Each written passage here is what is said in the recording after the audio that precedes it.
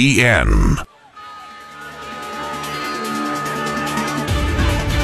Good afternoon and welcome to the Fontanelle Final Bell here on the Rural Radio Network. I'm Susan Littlefield, broadcasting from day number 1 of the Nebraska State Fair.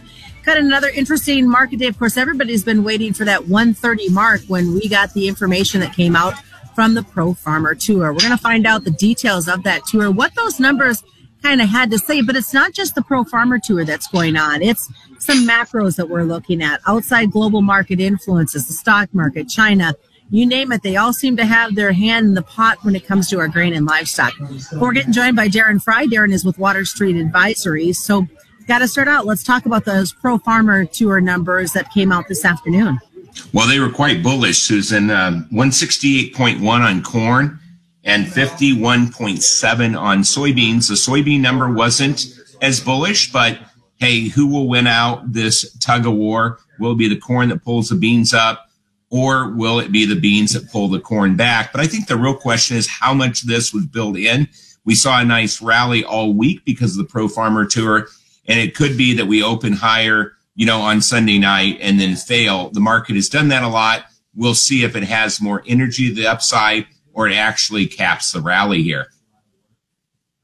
As you look at those numbers, though, did you see anything that made a surprise to you, or maybe you looked at them and said, oh, nope, it's kind of where we were thinking? Well, I thought they'd be pretty friendly given what the tour was doing all week and what they were reporting. There are a couple observations. That is, they went through one of the worst spots of Illinois, which is usually one of our best spots. But Northern Illinois has some really good corn. They didn't get into that area extensively. And then, of course, they got into the worst spots in South Dakota. As far as Iowa being a little less than wow and Minnesota being better, I could see that. And so Wisconsin's got really good yields. They don't get into that part of the country as well. But hey, maybe the USDA will end up confirming that, yes, the yield's less, but I don't think the USDA will do that all in one report. Maybe they inch this thing down over the next 2 or 3 reports and get it closer to this 168. But my guess would be we're still in that 169 to 172 range for USDA. So having said that, then, do you think there could be some sort of surprises, though, in the September report? I do think that we'll see a less, a corn yield that moves down and a soybean yield that maybe stays unchanged. Depends on how they see it when they go out in the field. And, they should be getting out there early next week and then through the early part of September to get their readings. But hey, if they see good bean counts and those beans are filling, we could see the bean number stay the same, but the corn number inch lower. That's what I would expect right now. Let's take a look at what we're seeing from just the fact that you brought up some of those poorer areas that know that they've got some issues with their crop. What do you guys recommend, and what's the chatter? Are they kind of holding on to the corn that they got? Are they gonna sell their beans? What seems to be the mood at this point? Well, talking with farmers, they're pretty bullish on corn, and I wouldn't disagree with that. I think if you're going to make room for storage and you have limited storage, you sell the beans and you keep the corn. I also think it's a basis play with South America expanding 3, 4, 5 million acres on the soybean side. I mean, I can't see where we have more than about a 4.5 month window here to sell our beans and capture that export business. So I really like, holding on to corn. I think the basis is going to firm, but also out west where the crop definitely is smaller. We've seen a hot basis for a year now, and I would expect that trend is going to continue well into 2023. So let's look at the macro side of it. What are some things that are catching your eye right now, Darren? We really got to watch the stock market. The S&P 500 is really resisted in that 4,400 area, and we didn't get up above that. We needed to clear 4,600 to really take the market higher, and we didn't do that. Our next area of support is going to be in this 4,022 area. We're not far from that as the market has been really slammed today. But if we get through that, we could turn this back down into that bear market. I think we've had a bear market rally. And so closing below 4,000, especially that 3,800 level, really opens the door for new lows down below 3,200. So I think that's got to be watched, because if we start having a risk off trade, I think it could pull even some of our commodities lower, all of those that don't have a standout story on the balance sheet or their own fundamentals. So I think that's some of the risk here, as well as we have a higher dollar. The dollar is resuming its uptrend, and that will continue to put pressure on the commodity markets and even on the exportable stocks, companies that use export markets to supply, profitability to their company. I was going to ask you about that. What type of issues that we might see when it comes to the dollar influencing any sort of export movement? Yeah, it's gonna make it more challenging. I'm not saying that we can't rally things like corn with a good fundamental story, but it certainly means some headwinds for corn. And anything that doesn't have a good fundamental story will really have some really strong headwinds and could be pulled lower as a result of a stronger dollar. And I don't see the dollar waning. I see it continuing to push higher, really putting pressure on other countries, their inflationary burdens, and making it harder to source food. And that could come back and hurt us on the demand side as well. So that all bears watching. Well, it is some definite exciting times in agriculture. When we get back, I want to talk more in depth about the exports. But as we look to our neighbors to the south, they're going to start thinking about planting. And any weather concerns that you might be hearing for South America? None right now. I mean, there are some forecasters out here that are thinking we're going to have really a good start to the northern Brazil planting season. I do have a couple people on the weather side that think that we might have drier than normal conditions that could delay planting. So it's a little bit of a mixed bag, but the model data is showing that we'll get started on time and have plenty of moisture. All right, well, stick around, folks. We do have a lot more coming around as we continue momentarily here at the second half of the Fontanelle Final Bell as we broadcast from the Nebraska State Fair. So you hear noise behind me.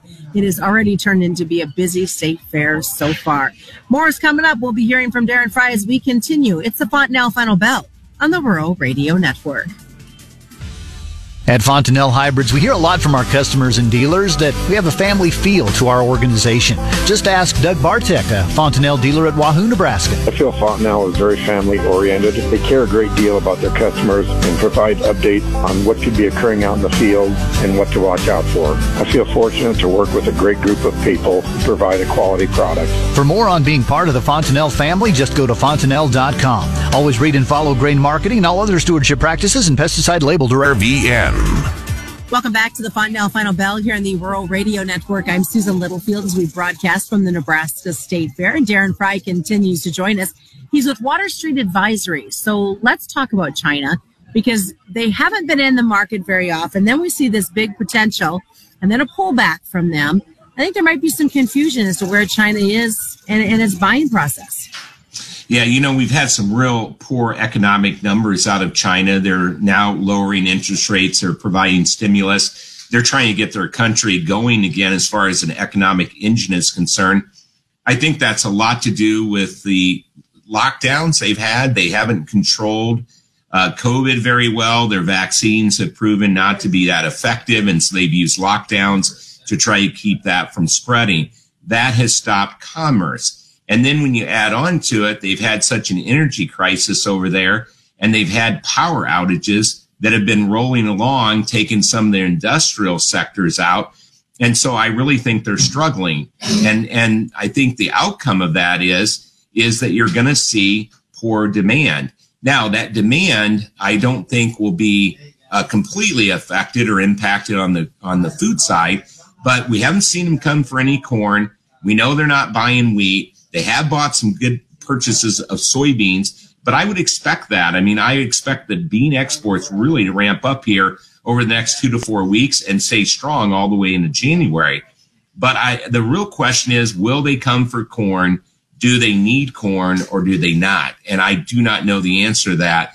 But after the type of drought and heat stress they've had, we've heard a lot of that in the news. I would think in the second half of our marketing year, they'll be in for corn, but time will tell. Well, I know there's a lot of folks that are kind of banking that we start to see that, especially when we fell short like we did at the phase one. Yeah, absolutely. And with China, it's hard to know what, they will end up doing. It's hard to get the right information. But I do think that drought that they had with all the heat stress and all those heat breaking records daily will have an impact on their ability to produce and be self-sufficient. So they have large reserves, but they could still need to release grain and then replenish those reserves, and they might have to come to the U.S. for that. But it could be longer than we think. It could be back into that February, March, April. even late spring time frame before we see them come with that. So what have you heard when it comes to harvest progress for those in the Ukraine, in Russia area? Because it's been kind of quiet as of late. Well, the corridor seems to be working well, and that is something that I didn't think would happen as it is happening. I mean, it's going pretty well. Harvest is coming along. They're starting to harvest, but I do think the harvest will be smaller. We're going to have a smaller crop. I still think the real question mark is, as we get further into fall, will the corridor continue to work as well as it is currently? And I think that's the real question. What will they be able to export over the next, year? What would those totals be? Because it really doesn't matter what their production is as much as how much can they get to the marketplace. And I think that still bears watching. Well, Darren, since we're talking exports, let's look at the livestock side of it. How have hogs been doing as of late?